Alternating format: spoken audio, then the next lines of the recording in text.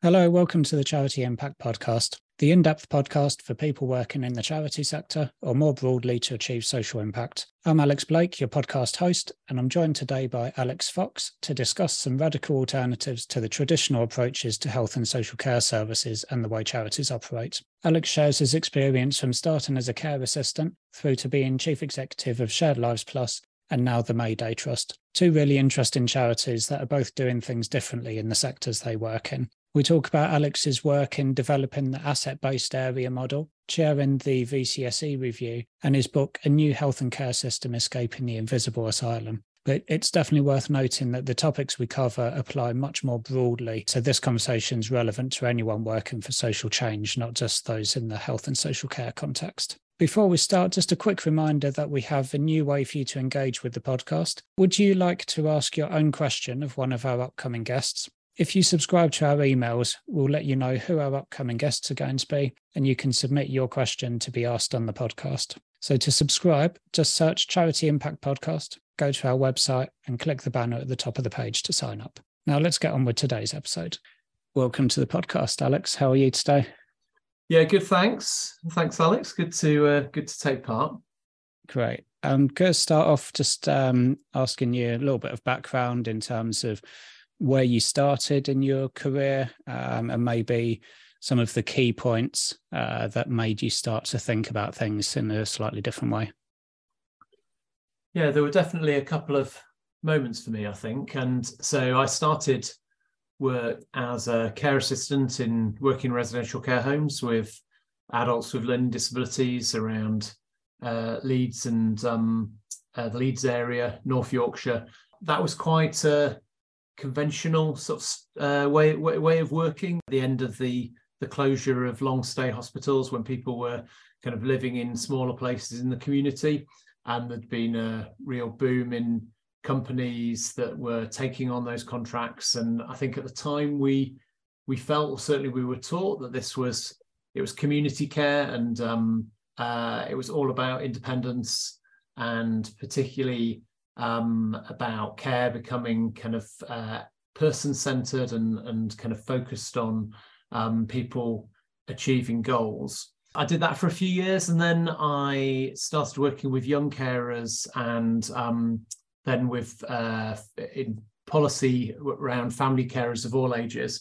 And I think starting to work with families was one moment which changed things for me. It allowed me to see the system, the care and support system, from the perspective of parents and brothers and sisters and family members. And I think in my first jobs, there'd been this sense, perhaps not always spoken, that we were the professionals, and that families were sometimes sort of part of the problem because they didn't understand these new ideas that we were being trained in around behaviour management, sort of managing challenging behaviour. And it was when I started working with families that actually I started to see things quite differently, and it started to feel to me that actually maybe there was some blaming of families going on. And actually I was very young, had very little training, didn't really know very much. And when I moved on to a new job, it was going to be the families that were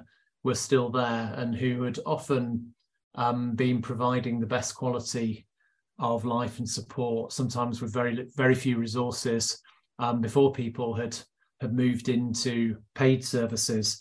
So I think that sort of challenged some of the things that I'd been taught. And then what really kind of blew everything I'd been taught out of the water was stumbling across the Shared Lives sector and going to work for an organisation now called Shared Lives Plus, which was the representative body for everybody who's working in shared lives. And Alex, sorry, just before we go on, it's probably worth just giving a brief sort of description of what Shared Lives is. Lots of people still don't know about Shared Lives. It's a regulated care sector. There's a service in every area of the country now, pretty much. There's hardly any gaps. And it involves people becoming approved as shared life carers. And then once they're approved by their local programme to be a shared life carer, they're then matched with an adult who needs support. And when a good match is found, the adult either visits their chosen shared life carer regularly for short breaks and day support, or they move in with them and they live as part of the family with that carer. So it's a really unusual model in adult support because shared life carers are trained and they're paid. They are professionals, but they're also just living ordinary family life. And that seems so different to me to everything that I'd remembered learning as a care assistant in residential care, which is all about keeping your professional boundaries, keeping yourself and your personal life, your home life separate. This wasn't sort of although it's small, this wasn't a tiny form of care. There are something like 10,000 shared life carers supporting about 15,000 people.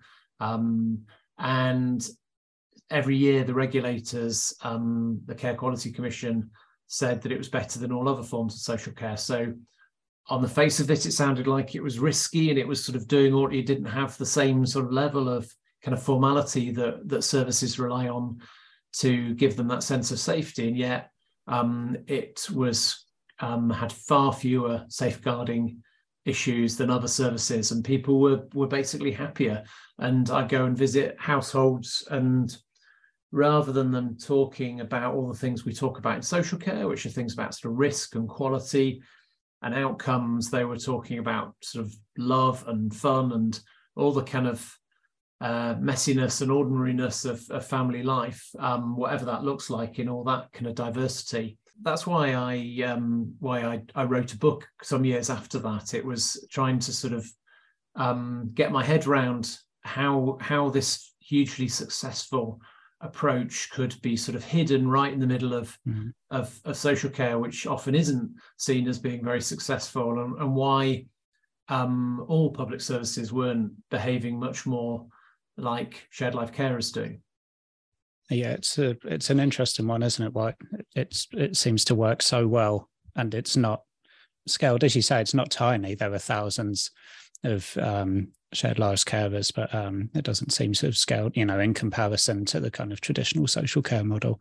And it certainly seems instinctively like a nicer way for people to live, doesn't it? For someone with a learning disability, for example, rather than going into a residential care facility, to be living in a home with a family and being part of that sort of regular family life, instinctively certainly seems like it's going to be a better quality of life. I think, as you say, I suppose that you would imagine that the risk is around the safeguarding side, isn't it? How do you avoid the kind of potential situations where people might want to take advantage of people that are vulnerable? So presumably that's through that kind of initial process of approving the carers and then the overseeing it somehow. Yes. So in the book, I tried to look at what is it that makes this work, and could you apply that way of thinking and acting to all kinds of particularly long-term support services. And I felt that it was partly in that recruitment. So people, when I was recruited to be a care assistant in residential care, I had an interview. I think I met the men that I'd be working with, and then I started, and so they didn't know that much about me. And that sector often hires people pretty quickly and then loses them pretty quickly. So whereas in shared lives, there was an approval process that could take weeks or months to really get to know somebody at a much deeper level. And then having recruited people that the service could put a greater level of trust in, that then allowed them to create these roles where people were much more autonomous and much more personally responsible. But I think the other key sort of process in there was matching. So people weren't just lumped together. It wasn't ultimately up to the service who supported whom. It was about both the individual and the shared life carer and their households feeling like they were a good match, like they clicked. So people were working with people that they were comfortable with.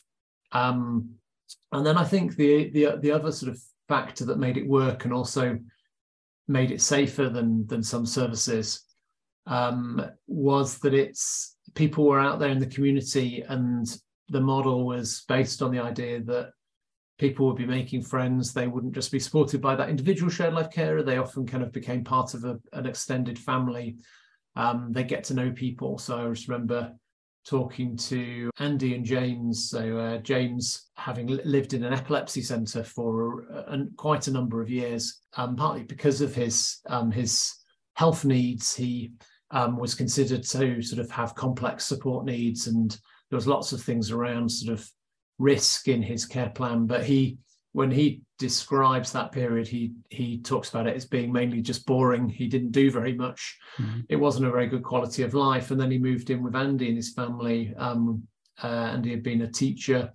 And when Andy asked him what he wanted to do, what his goals were, he said friends and a job. And the household just set about trying to achieve those two goals, really, friends and a job. And they James had lots of jobs, some voluntary work, some paid work. Him and Andy ended up starting their own social enterprise together around independent living. James had loads of friends. And I always remember Andy would say now when he's out and about in his local community without James, people always want to know where James is. And often he was busy doing something else because he had a full life.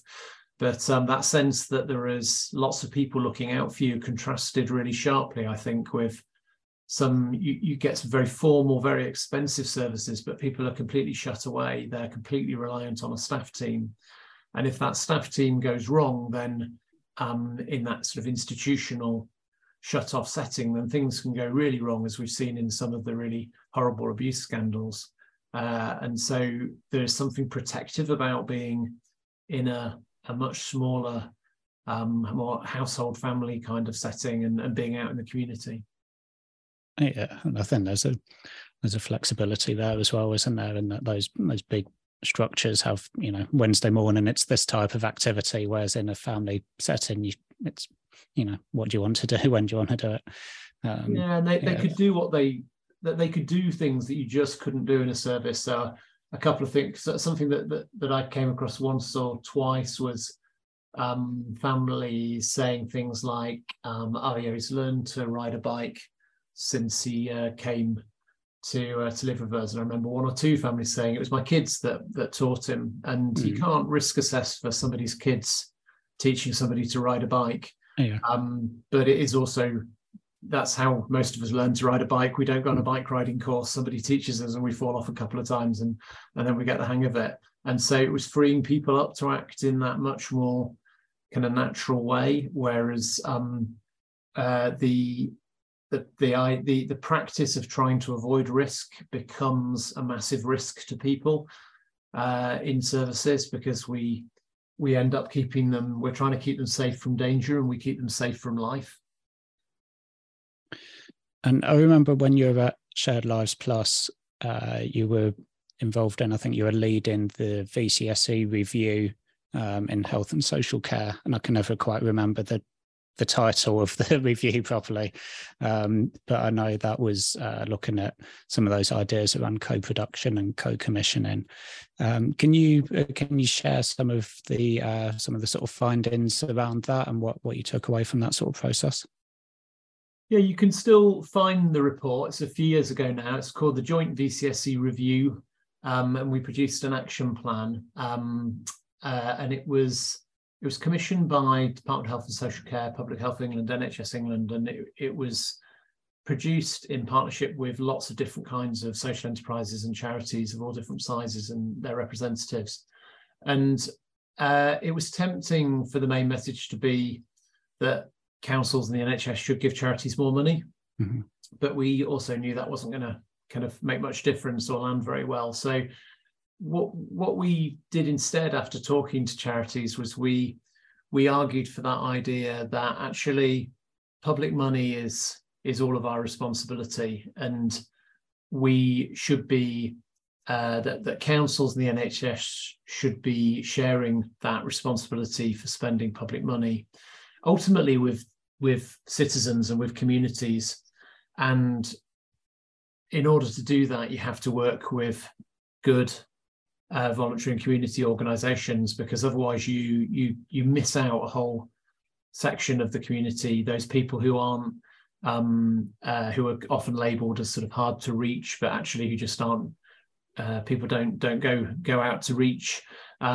So we talked about the need for health and care services to be co-commissioned and co-designed with two groups of people. One is the people that make the most use of those services, and the other is the groups and communities that are most excluded from those services, most likely to miss out.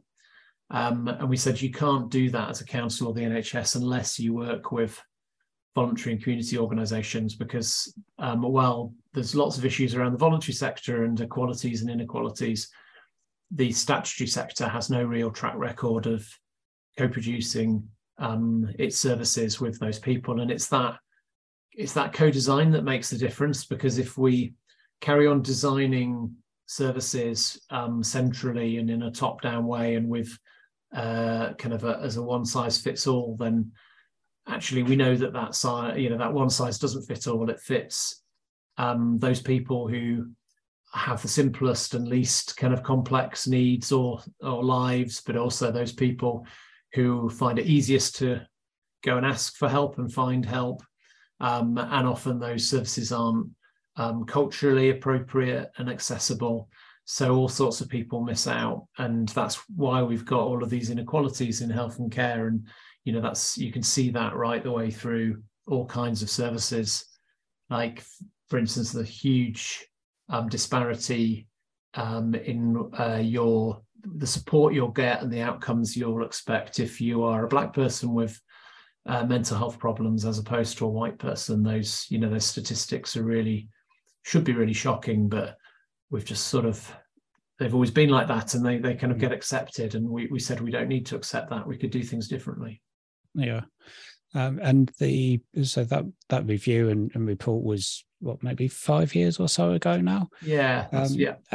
So how was that received by the sort of statutory sector at sort of local and or national level? How was that received? And obviously you put in place an action plan.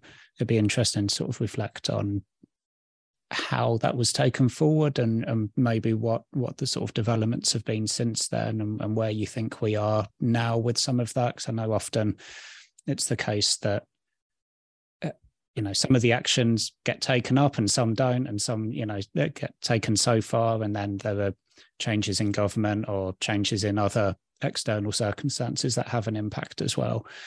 So what do you think have been the sort of developments over the last 5 years or so?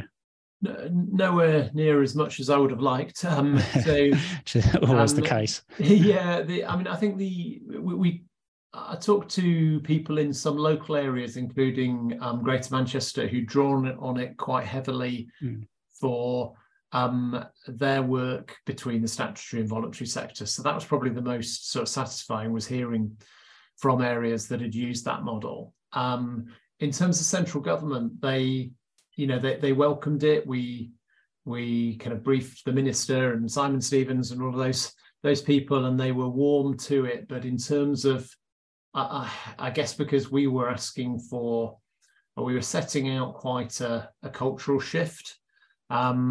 I would like to think that fed into some of the policies that, say NHS England, has developed a whole raft of policies around public participation and empowerment. And I'd, like to think that we had some influence on that. But it's, I guess if you're not calling for a sort of a simple change in the law or some funding, a particular funding stream, it can be pretty hard to see whether what you've called for has happened. And I think that it was kind of a learning experience for me, certainly, because I felt we had these good messages that were welcomed, that had lots of sector support. And then you sort of naively expect that lots of people are going to get excited and do things. But then, of course, the machinery of government has moved on, and sometimes the government has kind of changed or moved on, and certainly, ministers come and go. So actually getting that kind of change landed is pretty hard. We also put together the recommendations for what became the Health and Wellbeing Alliance, which was a funded programme of partnership between voluntary organisations and government. Again, seemed to kind of be impactful in its way. So there was that, I guess, that was tangible. I think it would require a government that was much more kind of aligned with the voluntary sector than I think certainly the current kind of iteration of government is. There's a huge amount of scepticism about the voluntary sector, and particularly about national voluntary organisations. I think is kind of I think a real barrier to tackling some of these inequalities. Yeah, I think it's interesting, isn't it? Because it's, as you say, it's really difficult to measure what the impact has been and what the difference has been. I think, as you say, that review and a number of other sort of voices and reports and things will have been pushing for some of those sorts of changes to a more of a co-produced kind of approach to services and so on. And I think we've seen a shift. As you say, you can definitely point to things and say, yep, there have been improvements there, and maybe they've not been not gone as far as you would like, and not been taken up to the level that you like. You can always kind of see some local authorities, point to Greater Manchester, I think maybe Plymouth or another kind of case study that have done interesting work. So you see it happening, but it's not quite the kind of the complete rollout that you would like to see. Hi, please excuse this brief interruption. I'd love for more people in our sector to hear from our guests, so I'd like to ask a favour of you, please. If you're enjoying the podcast, please could you promote the show in whatever way suits you. This could be giving us a rating and following us on your podcast player, or following us and sharing posts on social media, or telling your contacts about us by email. Any of those would be a great help and greatly appreciated. And most importantly, thank you for listening. You've written and spoken about an asset-based system. So I suppose building on that work, looking at creating a new asset-based system and embedding that. And so I suppose that was covered in your book, Escaping the Invisible Asylum, but then also that paper I read, Meeting as Equals, I think, was it with NCVO and RSA? Yeah. So could you share some of that thinking with people? Well, the publishers made me call the book A New Health and Care System as its headline, but the subtitle is Escaping the Invisible Asylum, which is the thing that I would have called it if it left to my own devices, but it sounded a bit too much like a thriller and not enough like a book about service reform. The idea of this kind of invisible asylum came from this feeling that we think we've closed the workhouses and the asylums and the institutions, and that we've got these community services now, but that sort of moving from having worked in one of those community services through to seeing people do things completely differently made me feel that actually the thinking, that institutional thinking and that idea of separating people into them and us was still hugely kind of deeply woven into the way that we do public services in this country. And it was just that we were so immersed in it, it had become invisible to us. And it feels to me like we need to be able to take a step back, sort of look at things through the perspective of what we would want for ourselves and for people we love, and what a good life looks like, rather than what we think a good service looks like. And when you do that, you start to see that a lot of the things that we do to keep services running in the way that they run harms people, or it harms some people. I think most public services do a pretty good job for most people most of the time, but for lots of people, particularly those people who really kind of need a lot of support and have a lot of involvement with public services, that harm can become cumulative and it can kind of snowball. So the idea of an asset-based or strengths-based service is trying to tackle one of the things that we do wrong. So one of the things we do wrong is people are offered a service because of what they need, because of some need or problem that they have, and that's the sort of common sense there. But then services become only able to see that need or that problem, and they lose sight of the rest of the person, and that becomes a problem for the service and for that person, because then everything becomes about managing a very particular risk or issue. and it stops that person from taking charge of their own life. And this isn't about ignoring what people need, but it's about being able to see the whole person and not losing the person. And I've felt for a while that there is a kind of paradox in the way that we assess people's needs, which is the more that we understand people's needs, the less we understand their strengths. And we need to be able to see and respond to both of those things. And that's why I moved to work for Mayday Trust a little over a year ago. So Mayday Trust is an organisation that's tried to kind of embody that idea of strengths-based or asset-based working. It was a traditional support and housing organisation in the homelessness sector, but my predecessors managed to carry out a listening exercise with people in a way that allowed them to say, and for the charity to hear, that what the charity was doing wasn't working and actually had become part of the problem for people, because in theory, the services were all about moving on and transition and kind of moving off the streets and into back into kind of full citizenship. But actually, people were stuck in those services for years. And that's partly because those services were segregated. They were just for people with a particular set of needs, and they become obsessed by those people's needs and problems, and by the idea that charities or services can fix people. And that was stopping people from taking charge of their own lives and sometimes just from living their own lives. So what's unusual about Mayday is, having heard those messages, is completely decided to tear up everything it was doing and start again. So it exited all of its traditional services over a number of years and looked for a way of working with people that would be strengths-based and led by the person.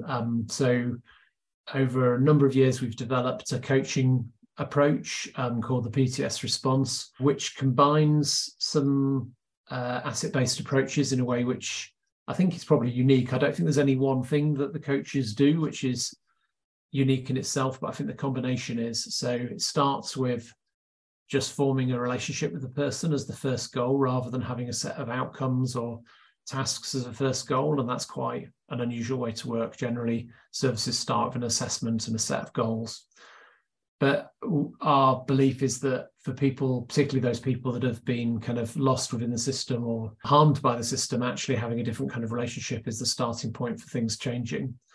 And from that allows people then to look beyond services. So there is a connecting, reconnecting and community development role for coaches and their colleagues in helping people to build a life outside of services. There's the one-to-one coaching that we sort of drew on things like sports coaching or executive coaching, building up people's confidence and skills. And then there's also a challenging and changing and co-producing something better aspect to the work. So part of our belief is that people, even those people, perhaps especially those people who are labelled as having complex needs, severe and multiple disadvantage, all of these kind of labels that people get when they've, in our view, just been let down by lots and lots of services, they're seen as being a person who has all of these problems. And part of our belief is that actually some or sometimes all of those problems are actually located in the systems around them.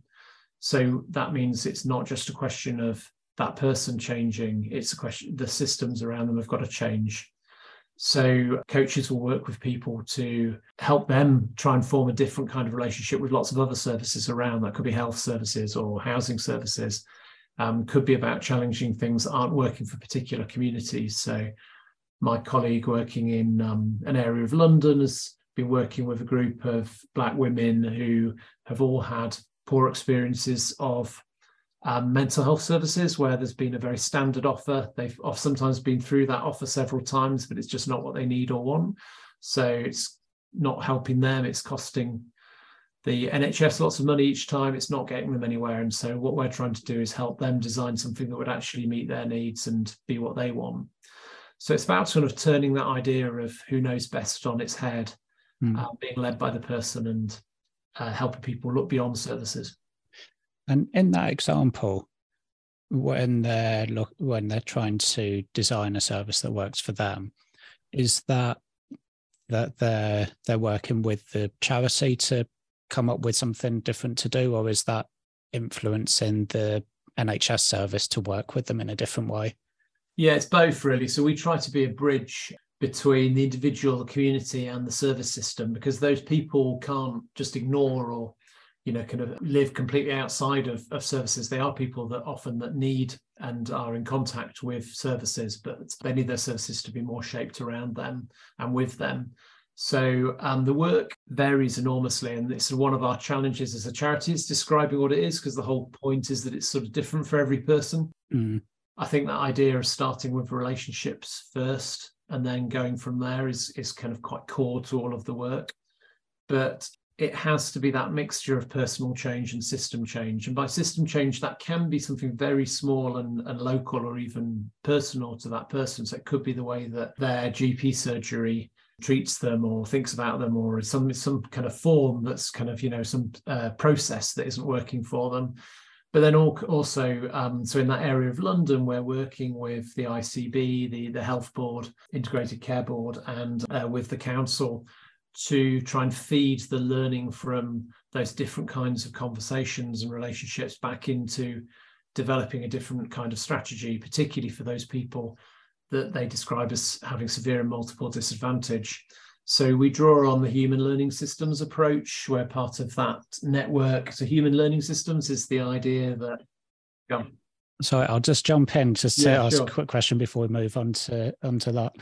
So the sort of influence in the service bit, I'm just interested in like the response that you get, because obviously that's the main challenge, is that those services are so rigid, and it's kind of like, you have this problem, we want you to achieve this outcome, and here's the kind of way that our service works. You're going to do X number of sessions and so on, and that's the challenge. So when you say to those service providers and commissioners, that's not working for this person, can we do this? And can your service do it in this way instead? How positive are those responses in terms of them saying, yeah, sure, we can do something else, or saying, this is the way our system works, tough. And then at that sort of strategic level, I suppose it's more nuanced, isn't it, in terms of influence in that longer term strategy and way of working. But in those sort of individual instances, what are the sort of responses that you get? The responses we get from the services that we're in touch with around that, the person is very mixed. So on the one hand, people are under huge pressure. They often feel they're very constrained by a role which doesn't give them much leeway to do the things they'd like to do. And they are often working in environments where there's constant complaints and dissatisfaction, and people have that sort of feeling that they're not doing the job they want to do. So that's, that makes it really difficult when somebody's saying, we want to do this very differently. On the other hand, everyone knows, and most people will agree out loud that the service system doesn't work at the moment. And it's partly that's about money. Our services have been starved of money. And none of this is an argument for any further cuts. We need to invest in our public services. But we know from the last time there was a big investment in public services under Blair and Brown that some things got better and some things didn't. So some things are quite fixable with money, particularly reactive services and kind of medical services. But things which are much more embedded in social issues, complex lives, inequalities, poverty, community, those things you can't just chuck money at them and make them get better. Actually, sometimes services can even make those worse, as which was essentially what people were telling us at May Day when we decided to change what we do. So the coaches have a really difficult role in that they need to work with all of those other services and not just be somebody who's kind of shouting at people and getting frustrated and angry, but they also do need to be the kind of grit in the oyster. And I think the way we try to get through that is it's about supporting the individual we're working with to express their views, to get the results and the changes that they want. And if it can come from those individuals, that's much more powerful than it coming from us. But that can be quite long and complex work, because people have often completely lost their confidence and their sense of self if they've been sort of lost in service land for a really long time. So it's difficult work, but the changes that creates, not just for that individual, but the ways in which it can improve services for lots of other people as well make it worthwhile, because otherwise our services, particularly those that are kind of some of the most challenging, the crisis services, they're just on this endless kind of merry-go-round, or there's more and more demand, less and less ability to fix root causes, and something's got to give if we want that to improve. Yeah, and in terms of the sort of public sector budgets, the sort of acute crisis services are the ones that are the most expensive, aren't they? So actually, although there's some requirement for investing in the system as well as changing it, actually in the longer term, it would save money, because if you can prevent those sort of crisis situations in the first place, or at least have crisis responses that work, so people are going through it once rather than continually going round on this merry-go-round, it'd actually be a lot more effective, more cost effective. But yeah, the endless challenge of getting government to invest in things now to make savings in the long term beyond the current election cycle is one of the issues, isn't it? But I cut you off to ask some detailed questions, but you were just going to go on to human learning systems. So I'd definitely love to hear some more about that. So I think as part of a strengths-based approach, at its heart, it needs to be a learning approach at every level. So there is a simplistic version of strengths-based working which just says, we're going to try and find things that you're good at and help you to do them. But that could ignore somebody's needs, and it could just be what the organisation thinks is important. So it's got to be led by the person, and it's got to involve learning from that person. And that's true of system change as well. So we're part of the Human Learning Systems Network, and we buy into that idea that the big kind of organizational shift that we're looking for is organizations becoming learning organizations. So having learning loops where you are learning from the people that you work with and feeding that back into change at every level. So it's quite a simple idea, but it's quite a radical idea, because generally we measure public service organizations on the achievement of outcomes, for instance, and on process. And we do a lot to measure outcomes and impact, and ultimately that is what we want to be judged by. But if we are led by those measurements and whether or not somebody is achieving a particular outcome at any one time, that gets in the way of being led by that person, and it gets in the way of learning.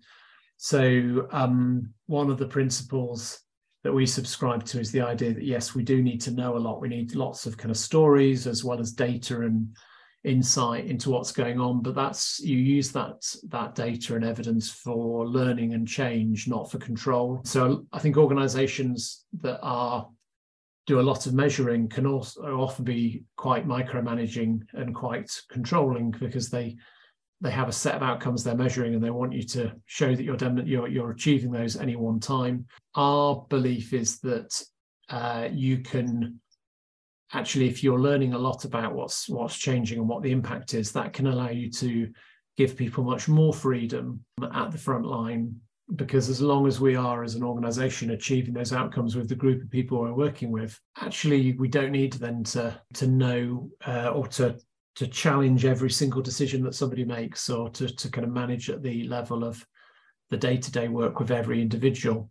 But that's quite a cultural shift. So it means recruiting people who are brilliant at reflection and learning, who are really curious, who don't need that kind of control because they're doing that for themselves and for each other.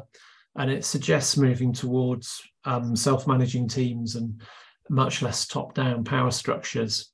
So again, it comes down to that idea of recruiting people differently in order to create much more autonomous roles, and then enabling people, creating a framework for those people to work in, which enables them to achieve the outcomes and the impact, which is very different from a traditional service.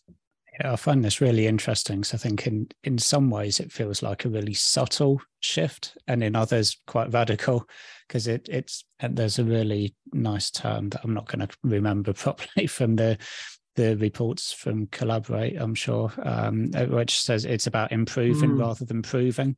And it's that idea of like using that evaluation work to think about the best way, to understand the difference you're making, but also to understand where you can make improvements, rather than doing evaluation for the sake of reporting back to a funder to say, here's the measurement of the impact, and kind of proving that you've done what you said you were going to do. And I think it applies to the sort of voluntary funding side of things, as well as the public service sort of funding.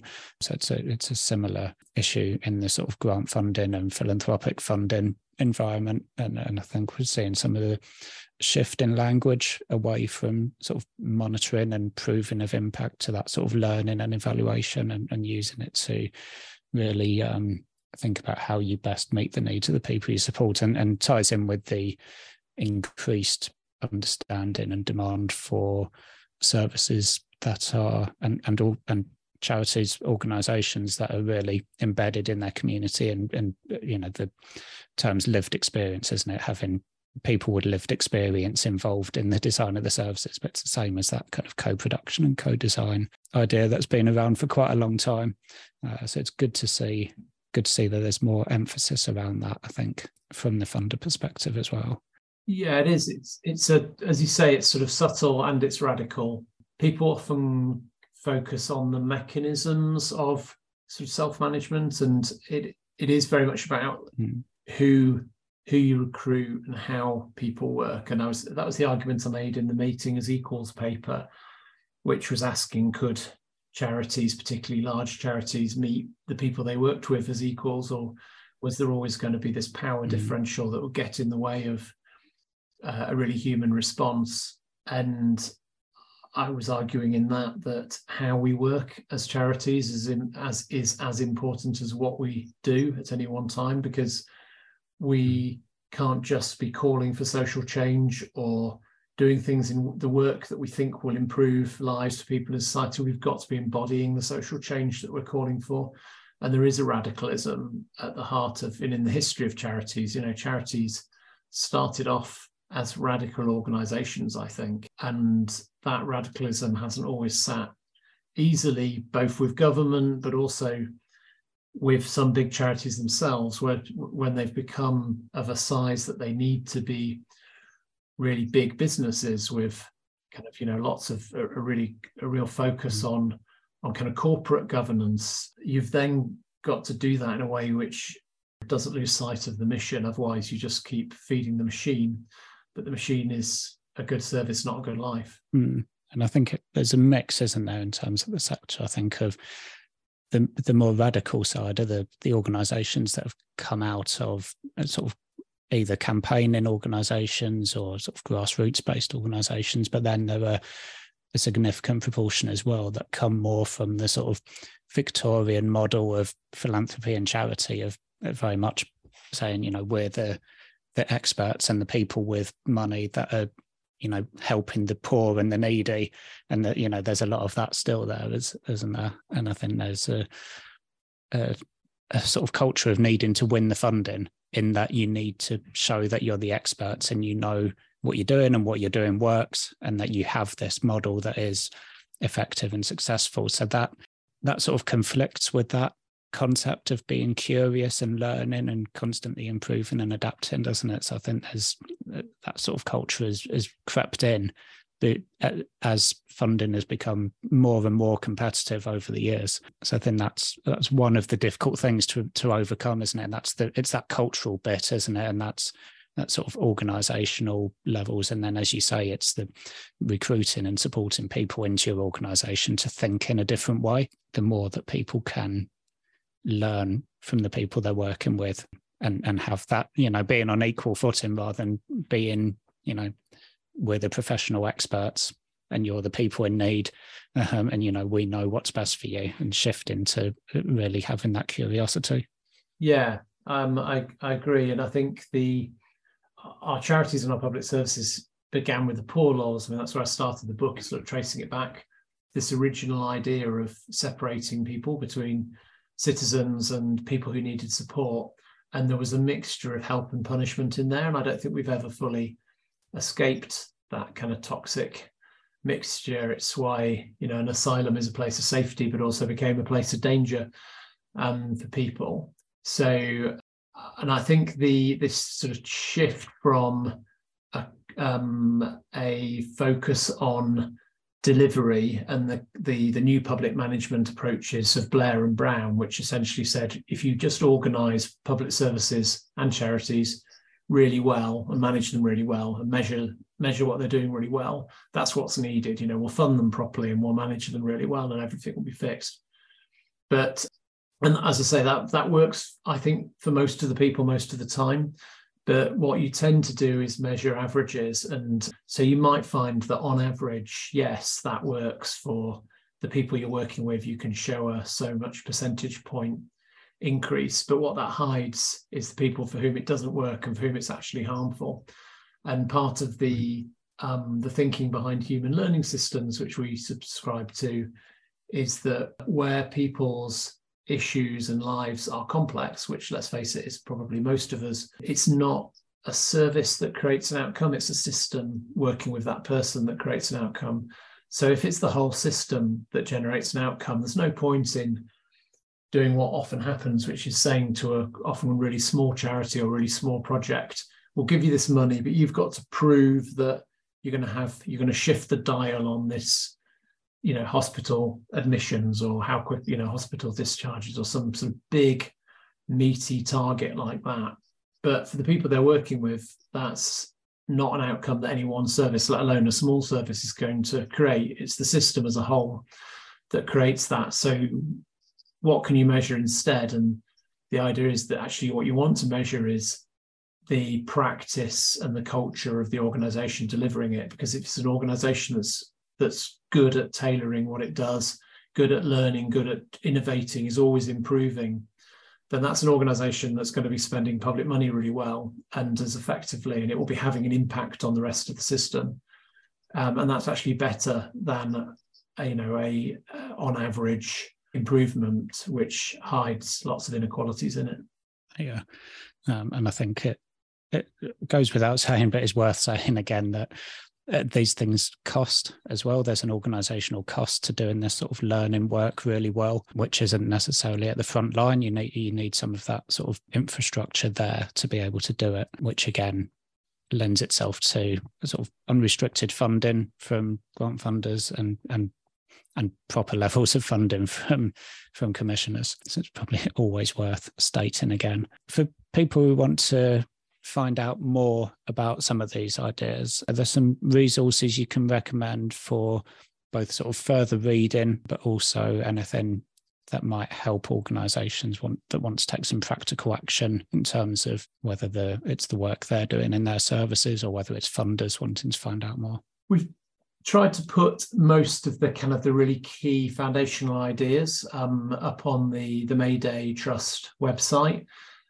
So they are sort of there to look at, and obviously we offer lots more support to organisations behind that. But we published a model for asset-based or strengths-based areas with the Think Local Act Personal Partnership and the Social Care Institute for Excellence in November last year. So there's a paper called What Next for strengths-based areas, which sets out some of the practicalities and includes some things like the behaviour changes that you'd look for in an organisation or an area, but also looking at what a strengths-based service does differently at every stage, from through to kind of referral, assessment, planning, and then leaving services. And there's more of that in the New System Alliance. So the New System Alliance is a partnership with us at Mayday in England and our colleagues Platform, a radical mental health organisation in Wales, and Homeless Network Scotland. And then there were about 500 or 600 organisations and people who are part of the New System Alliance. Again, there's some resources there. And we're building a directory of strengths-based work to try and give people a clearer idea, particularly funders and commissioners who are attracted to this work, but it can be a confusing world, and it's ironically it's developed its own jargon, even though it's all supposed to be about kind of things being clearer and more people shaped. So we're trying to kind of bring that clarity. Mm. I wrote an article recently for New Local with Professor Chris Fox at Manchester University, who is also my brother, how we lost sight of the point of public services and what we can do about it.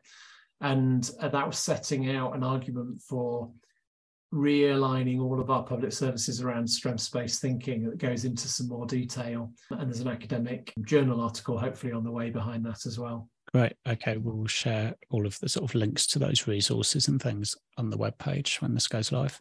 I think that is a good point to wrap up. Is there any final points that you wanted to share? Any asks of the listeners or anything at all? I think we've covered plenty. I'm sure you'll need to edit all of that down a bit, and my answers are always tend towards the long-winded, so I hope you can make some use of that. But no, I think that's really interesting. I think minor editing, and I think people will get a lot from that conversation, and certainly we'll put the resources so people that do want to get further into the detail can go away and do some reading and certainly look up some of those sort of details in those resources in terms of how to take action. I mean, if I was going to leave one parting shot, it would be that we need to think much more deeply about power as charities, and not just about our role in challenging the power of government or councils, but actually the power that we hold ourselves.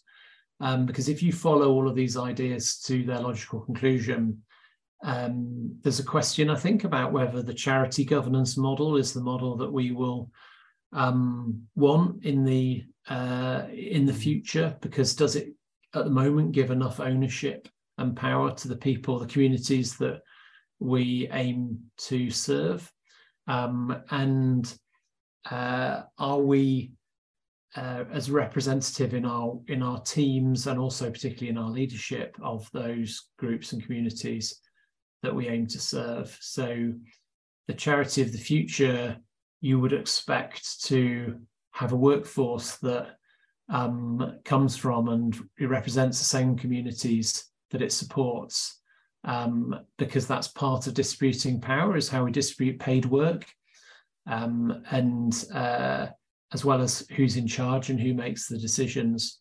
So I think we are only just starting to ask ourselves those really uncomfortable questions that, might start with, why is a sector that's all about social change and equality still so much run by people like you and I, who are middle class white men, who and why isn't there more diversity on gender and race and ethnicity, and class and poverty as well? So why is there often such a gap between the people who are looking for support and the people who are trying to offer support? And again, it all comes back to that question of, can you create organisations in which people can genuinely meet as equals? Yeah, it definitely seems like it's something that's higher on the agenda.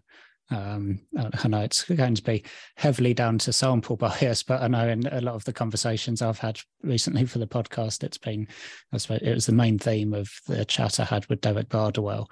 But in a number of conversations, it's come up, and definitely sample bias there. But I think looking at the sort of sector news, there's a sort of regular flow of reports and commentaries around the issue of power, and power within the sector, and diversity and inclusion within the charity sector and the way that we operate. And I suppose it's since both the pandemic and the George Floyd murder, I think that really raised the profile, and since then the profile seems to have stayed high. And obviously it takes a bit of time for the change to then happen after the profile has been risen, but it certainly seems that it's higher on the agenda. I don't know whether that's just because it's something I'm paying attention to, but it from looking at the sector news, it seems like it's something, certainly 4 years or so ago, I don't, if you looked at the news reports and stories from 2019, I don't think it was being covered really, and now it seems to be a fairly regular occurrence that people are talking about it. I think we've and had doing work on it. of kind of no turning back moments, where people's consciousness has been raised, and again, sort of this idea that we can be immersed in something that's wrong but not even see it, and as soon as you start to see it, it's impossible to unsee it. So I think that we could be approaching, some really radical changes, some really radical moments in our sector, which we should be excited about, because that's what we're supposed to be here for, is real change, not just managing resources well. We need to do that bit as well, but actually the thing that got us excited about joining the charity sector in most cases was real change. So let's embrace it. Yeah, the governance question is really interesting as well. I definitely need to do a sort of governance specific episode. But yeah, I think that question of is it the governance model and structure, or is it the about who's on the board? Because obviously, the stats are terrible in terms of like 92% of trustees are white. There's most boards are all white, heavily skewed towards old white middle class or upper class men, a real lack of diversity across the sector. So is it just a case of having more diverse and inclusive boards, and the most important thing probably being about the representation being linked to the issue that the charity is working on, or is there a structural issue there in terms of that sort of board model not working for more structural reasons? Yeah, I think certainly more representation on boards would help and would make a massive difference. But then you are still left with the challenge, particularly for organisations that have grown beyond the sort of small grassroots, that board is there to service the organisation, and the organisation has its own demands. It's legal. I'm on a board of a good, quite large service provider. And something we wrestle with as a board is how you keep that show on the road and keep, in a really difficult financial environment, whilst also finding space as a board for innovation and for ideas around social change. And it's just hard, it's difficult, which isn't to say it can't be done. And I think probably for me, the way through it, it may not be a governance change. It probably comes back to the self-managing teams idea, the idea that you can have radically devolved structures. You've still got an organisation there, but you've got a much less top-down power structure working there, which I think then changes the focus of everyone at every level. Yeah. Okay, well, I think that is now an excellent place to wrap up. That's an interesting little diversion at the end there. So thanks for your time, Alex. Thanks very much for coming on.